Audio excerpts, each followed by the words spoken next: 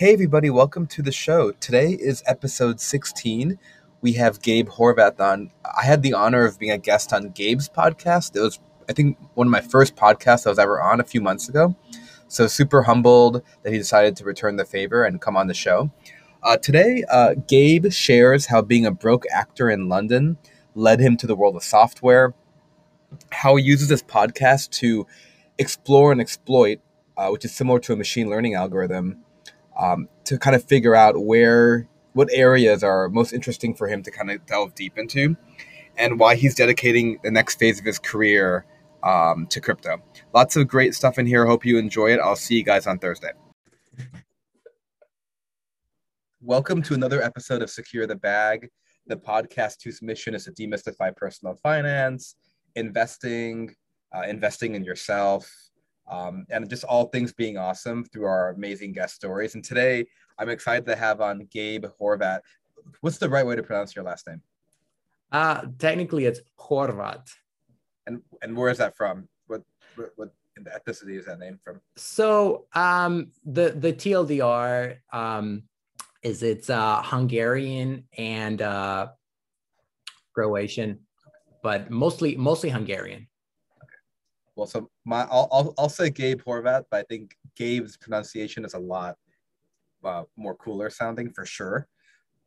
Gabe and I became friends on Twitter a few months back, and I had the honor of going on Gabe's podcast back in, I think, when was it? Maybe like March or April of this year, maybe.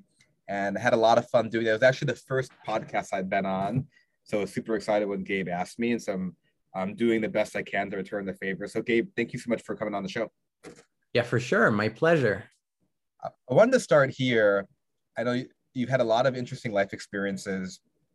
You talked about, before we press record, we talked about your experience being an actor in London and what that was like and what that inspired you to go do after. So do you want to share more about that?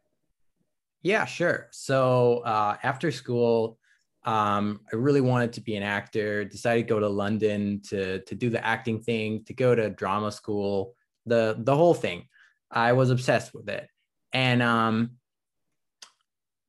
want to say I'm still disgusted with myself a little that I gave up the dream so early, but I want to say 1.5 to 2 years into it, I just woke up one morning being sick and tired of the shitty apartment I was living in at the time, sick and tired of like having to share with like 5 roommates in this shitty part of town, making like minimum wage jobs.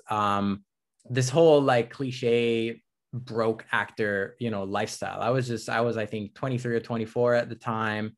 And I was just like, this is no. And long story short, I knew I needed to learn a tangible in-demand skill to make good money with, because I'm from like a regular middle-class family from the suburbs.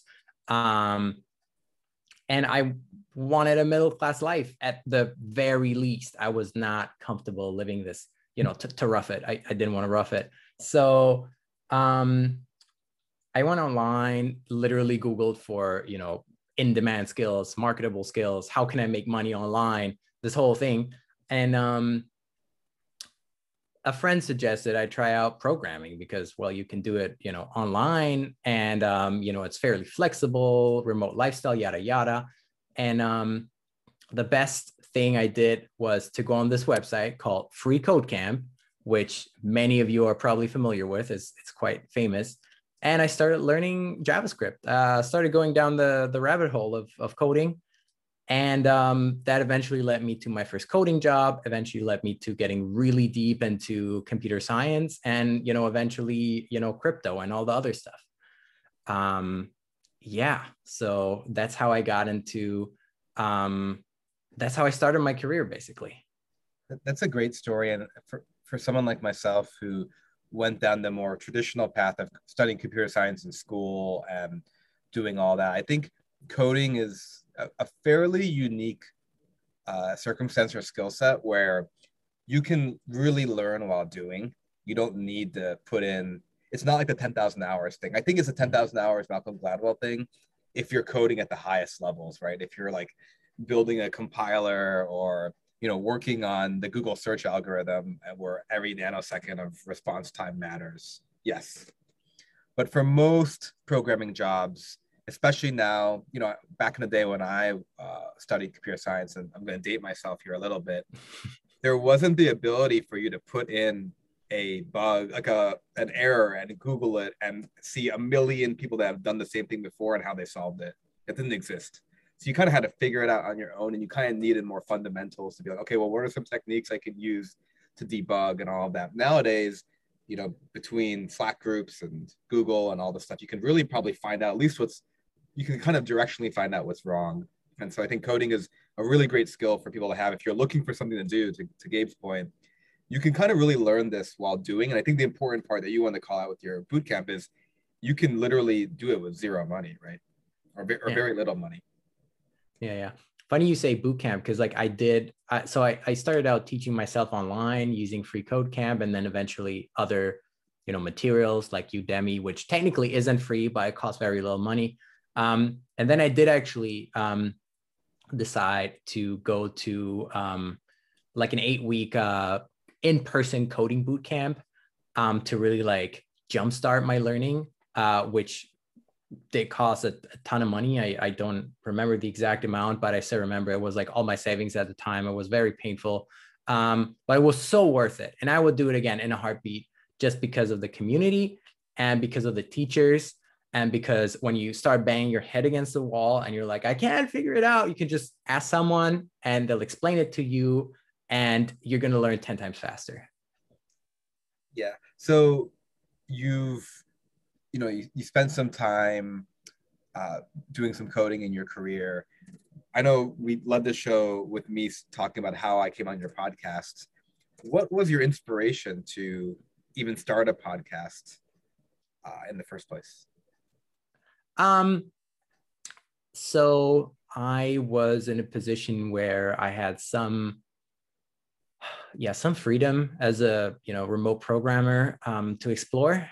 And, mid 20s, some freedom, low bills, few bills. I was saying, okay, what do I want to do with my life? What do I want to do the next, 10, 20, 30, 40 years? I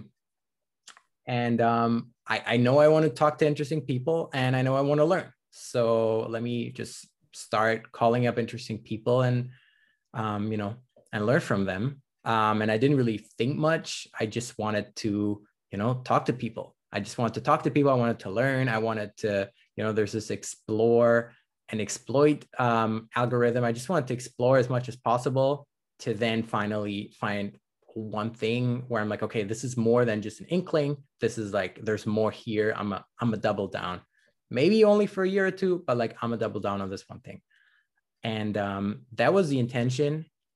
And it's brought me so much joy. The podcast is like one of the most beautiful things, because now during COVID, well, I guess COVID is starting to come to an end, but like I started this during COVID, and so great to just talk to people, call people up, and make friends. Like, we're friends now. You were on the podcast, so that's how it all started. And still going strong, kind of like shifting the focus more toward tech optimists. So people that are using tech to make the world a better place, very cliche. So that's like, to make people healthier using, medical devices, cutting edge medical devices, or whether it's, people in such as yourself in the education space,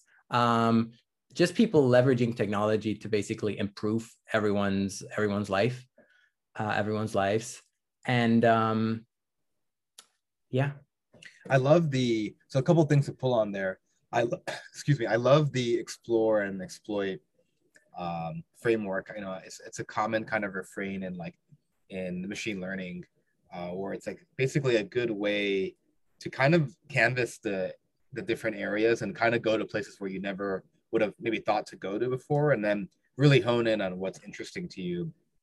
I know So for anyone look like that's maybe in a similar position that Gabe was at, where you're kind of like trying to figure out what's interesting to you and you feel a little bit rudderless, like interesting growth pack is just to be like, hey, start a podcast, commit to some minimum number of episodes. Don't start it and then be done after 2 or 3 episodes, but commit to some episodes, and you'll be actually really surprised.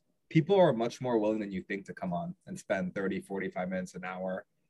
Even for my podcast, I still have a pretty small social media following, but I've been able to get, now, over 15 guests. And I think easily have a pathway to get to 50 or 100 people. And I never thought that would be possible.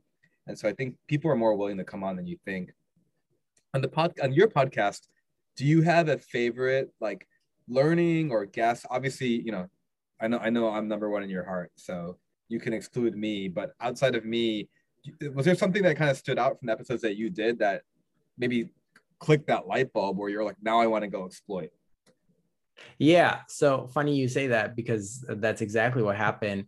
So this one guy, Gabriel Haynes, was on the show, who was somewhat of a crypto influencer on Twitter. And because I started reaching out to him because I was like, this is so interesting, the stuff. I don't understand much of what he's talking about, but it keeps popping up in my feed and it's really interesting. I want to learn more about this. And this was, I want to say, in like maybe February or March this year, started me on the DeFi, on the decentralized finance, going down that rabbit hole. And I haven't really looked back since, because I'm just fascinated with the entire space. But that's a perfect example for you right there. It's like, call up a person that I find is interesting, learn from them. Oh, wow, this is, I want to spend more time. And then, next thing you know, you spend like, 100, 200, 300 hours going down that rabbit hole, and clearly there's something there. And then you keep doing it. And then, that's how you learn, and that's how you build skills. So speaking of exploiting and kind of honing in, let's go into crypto. I know it's an area you just mentioned that you've been able to dive deeper. And I think with a lot of people, certainly myself included, it's truly a rabbit hole. The deeper you go in, the harder it is to not be convinced it's the future. And the harder it is to crawl out, to be quite honest with everybody. So like, how are you approaching it? How do you, like, now that you've spent, the 100, 200, 300 hours in it so far, how are you approaching it? Where do you see the biggest opportunities? Where do you kind of see yourself? How do you see yourself playing a role there? Yeah. So that's a lot to unpack. There is a lot there. Yeah. So maybe There's a lot to. Well, why don't we start maybe a little bit? Let's do it piecemeal. Now that you've spent a couple hundred hours going pretty deep in crypto, what's kind of your overall thesis of crypto as a transforming force in the world? Like, where do you, like, how do you see this playing out? Maybe we can start there before we kind of talk about where you see yourself playing a role. Yeah. So I think this decentralization thing is here to stay. And I think we're already in the process of like the legacy finance system being phased out and the new finance system being introduced. The time horizon I'm super unsure of. Might be 5 years, might be 20 years. But we are seeing, and this is the important thing for me personally, we are seeing legacy players, big traditional banks that y'all have heard of. We're seeing them entering crypto. And this is the huge thing. So I'd been always worried about like legacy players trying to maybe destroy crypto. But the opposite is happening. They're adopting crypto to the point where they're they're going down the crypto train as well. So this is my overall thesis. This is a new financial system. It's going to happen. And then as far as my role, I am... Before we get into your role, yeah, what's your take on, like, do you have an opinion on, let's say 10, 20 years from now, do you see crypto completely usurping legacy players' influence? Like, do you think that the Wells Fargo's, Bank of America's, Goldman Sachs of the world will still even be here? Do you think they'll be largely diminished, or do you think there's a complement where they played together with crypto and the crypto guardrails? Yeah, I think there's multiple options. Either there's going to be totally new, entirely new entities, or we're going to see like a, like a Goldman Sachs 2.0 sort of thing where they will have successfully integrated crypto into their legacy offerings. But to be honest, the biggest thing that I'm sure of actually is that we're seeing this reverse revolution where actually the second and third world countries that don't have great banking systems are adopting and have been adopting crypto first. And this is really difficult for us Westerners to wrap our heads around because we're used to like, going to the ATM, getting money out. We're used to like just paying our, bills online and like, oh, yeah, it might be a pain. It might take, days. We might have to pay extra fees, but it's working, whereas in other countries, it's not. And because of that, I think we're going to get almost steamrolled by second and third world countries adoption rates to the point where I have friends whose parents live in, Venezuela, which obviously is going through a tough time right now. And they're just exclusively dealing in crypto. It's like, we need to be able to trade it well. We need to be able to pay for stuff. And it just doesn't even make sense for them to use the US dollar. They're just using Ethereum and Bitcoin, well, Ether and Bitcoin to pay for stuff. And yeah. And so, yeah, I tend to agree with you. I do think from a guardrails perspective, I view crypto eventually being the settlement and infrastructure layer for all internet payments. And I think the way the world is going, that's going to be the vast majority of payments, right? Mm-hmm. And so I think it'll be interesting to me. I probably have maybe a spicier or more revolutionary take that I do think a lot of these legacy institutions will just go away entirely, or kind of go the way that like GM and Ford and they'll still be around, but they'll just have a lot smaller influence in the world. We'll kind of see how it plays out. But let's get into for you, how do you see yourself as you explored kind of where you thought you could exploit the most? Where do you see yourself playing a role in the crypto kind of universe at the moment? Yeah, so right now I'm actually learning Solidity. I'm getting into smart contract development and the Solidity is the programming language for Ethereum. That's just for people that don't know, correct? Oh yeah. And next steps for me are clearly to get a job in the field because there is so much to learn, and I feel like I'm the biggest junior of all of them. So I just want to get my feet wet, and then to be honest, take it from there because there's just so many. I feel like I know like maybe 1% of the entire space, to be honest with you, if that. So there's so many use cases that aren't even obvious yet, and it's like a new language that I can say hello and goodbye in, and I know I have to at least get to like a fairly conversational level before I can actually do stuff in the language, if that makes sense. No, 100%. And I think that's another good growth hack. Like we're just dropping growth hacks here on the show.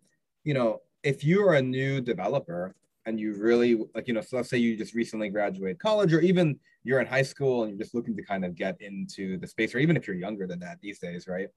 I think learning Solidity from the start is a really interesting way to begin your journey versus like doing a traditional learning Java, learning Objective-C or JavaScript or whatnot. Because I think a couple things. One is you're going to be on the cutting edge. You're learning all these different things. You're learning all these new tools. But I think the other thing is a lot of the stuff that even Gabe yourself when you went to boot camps and stuff, a lot of that is becoming largely commoditized, right? There are a lot of people now that can code in JavaScript and React and Java and all these things. And there's going to be a huge demand if this Web3 crypto space pans out for Solidity developers. So it's a great way to kind of learn on the cutting edge, and potentially could be a really lucrative skill set to have, even if you just want to contract or work somewhere for the next, 5 to 10 to 20 years. For sure. And so you've used the podcast to kind of convince yourself or maybe build more conviction in crypto through kind of some learnings you've gotten from your guests. You're thinking about further investing your energies and time and skill development in crypto. How has it impacted your investment philosophy and techniques in crypto, or writ large? How has this process kind of impacted that? Yeah, so since I'm young, and since I have a fairly high risk tolerance, I would say I'm just very, very heavily in crypto, heavily invested in crypto. And I must say though, because this is super important, I also have super high conviction. And I think the important thing is to map your conviction levels to the amount of money you're willing to put in. So I know people that put whatever 1% of their net worth in Bitcoin or something, but they wouldn't be even able to explore Bitcoin, right? And that's super fine. That's a great approach. I'm not criticizing that approach. I am, however, saying that if you're putting significant amounts of money into crypto, you really need to at least somewhat understand it. Yes. So with that said, since I am in between kind of like gigs right now, I do have like a significant cash portion just because I feel like more safe with that. But I have actually sold off a bunch of stocks to and take my stock money to put it into crypto, despite it triggering taxes, just like to kind of like show my conviction, which I think is going to pay off. But this is obviously not financial advice. This is just for entertainment purposes, or whatever the legalese saying is. So my conviction is very high. Yes. Yeah, two guys just kind of shooting the shit. Exactly, just two guys shooting the shit. I think the conviction piece is super important. So I think you hit a nail right on the head. If you have a significant piece of your portfolio in something, you need to have conviction, because shit will hit the fan eventually. It always does. It's never a smooth line up. It could even be a terrible line down. But I think you need to have that conviction to kind of ride it out. Otherwise, it's not only is it going to probably influence you to potentially sell in untimely scenarios, but I think the biggest thing I've learned is, look, like investing, like the stress just isn't worth it. Like, kind of want to be in things where you're like, yeah, of course you're going to have stress if you're in a high risk asset, but it can be minimized by the fact that you're like, I'm going to ride this out no matter what. And I made my peace that if it goes to zero, like it was a risk worth taking. It didn't work out, right? I think the stress when you're like kind of there, but not fully there, and you have a big portion of your portfolio on these assets, is that you're price checking every day. You're being really happy when things are going well, and you're like crying under the blankets when things aren't going well. And I think that stress just isn't conducive for your life, because the whole point of investing is to give you more, flexibility to do things with your life, not to make your life worse, right? And so I think the conviction piece is super high. A couple quick things on DeFi, since you're the resident DeFi expert, at least between the both of us. One is on the cash piece that you mentioned. Again, not investment advice, but what's your take on investing, using that cash and putting it in things like USDC or kind of these stable coins that actually give you a higher rate of return? I know Coinbase just announced that they're giving 4% interest on USDC compared to like traditional saving accounts that give you like 0.2% or something low, like maybe even lower than that. What's your take there? Yeah. So as far as I understand, if I'm not mistaken, the Coinbase thing is actually FDIC insured. So up to 250, I think, 250,000. So that's actually revolutionary, because it behaves in the same way that your regular, checking or banking account would behave. So the risk is the same. Literally, it's the same. Whether you put your money in your whatever Wells Fargo account for like, 0.01%, or with USDC into USDC on Coinbase, it's kind of like the same. So because of that, I'm really excited about that particular offering. And again, I'm not 100% sure off the top of my head whether it actually is FTCIC, I think. I think for the listeners out there, definitely Google. I just did a quick Google and Gabe was talking. I don't think it's FTIC insured. If it's not, feel free to cut this out, by the way, because if it's not insured, then I have a different take on it because then you are trusting a third party with your money, and you do have to incur significant risk to the point where you might be better off just keeping it in cash in your bank account. However, you also have to know that American banks aren't actually that safe and are heavily under collateralized to the point where it might still be safer to put it with Coinbase than to have it in your whatever Wells Fargo account. That being said, again, I'm not a finance expert, but if you wanted to, you could actually look at the books, basically, because they're public companies. Both of them, you could look at the books and you could make your own decision. Got it. And then on the DeFi piece, do you have a thesis? And it's okay if you don't. I don't want to put you on the spot, but one of the big things with DeFi is from an investability perspective.